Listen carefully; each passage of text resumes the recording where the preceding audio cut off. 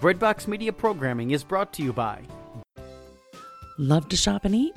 With a dozen food stands and even more local vendors, there's always something fresh, friendly, and fun at the Markets at Hanover.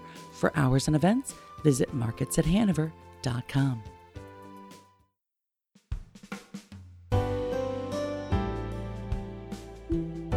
Hi, I'm Sister Geraldine Schmidt, and you're listening to Musings from a Catholic Evangelist. So, heaven.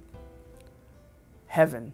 I think one of the stories that I'd like to share about heaven is many years ago when I was a classroom teacher, right after the first report cards went out, we had parent-teacher conferences. And one of the parents came, was the father of one of my students, came, and I was surprised because he was a little person.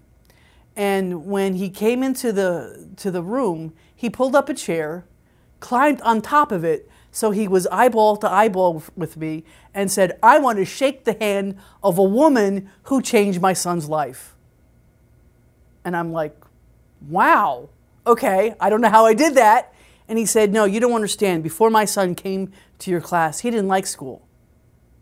You gave him a passion to learn that nobody else did it before. Consider me your spiritual father, and my son your spiritual brother, because of what you did for him." Whoa, I thought.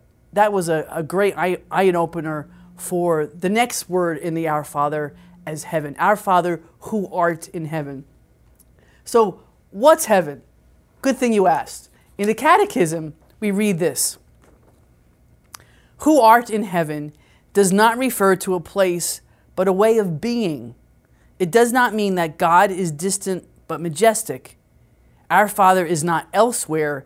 He transcends everything we can conceive of His holiness. He is in the hearts of the just in His holy temple. Heaven, the Father's house, is the true homeland toward which we are all heading and to which already we belong. Wow. Wow, who art in heaven. Wow. Tim Staples, a Catholic evangelist, says it this way: "Heaven is principally a state of utter and absolute fulfillment. In the possession of God, in the beatific vision, the blessed will experience that cannot be put into words, a radical union with God that transcends everything we could ever envision. An experience of God that goes beyond our wildest imagination. We get glimpses of it here. We get glimpses in the work of the saints. We think of St. Francis and his work with the poor. We think of Blessed Teresa of Calcutta seeing Christ in the face of the poor. We think of Blessed Pauline von Mallinckrodt, the foundress of my congregation, in her works of charity and her love of the Eucharist.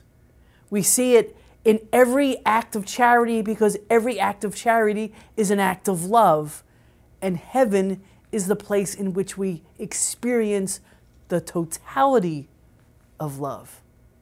In a sense, you pull up a chair and you see a new perspective, just as my student's father did. He pulled up a chair to look at me eyeball to eyeball.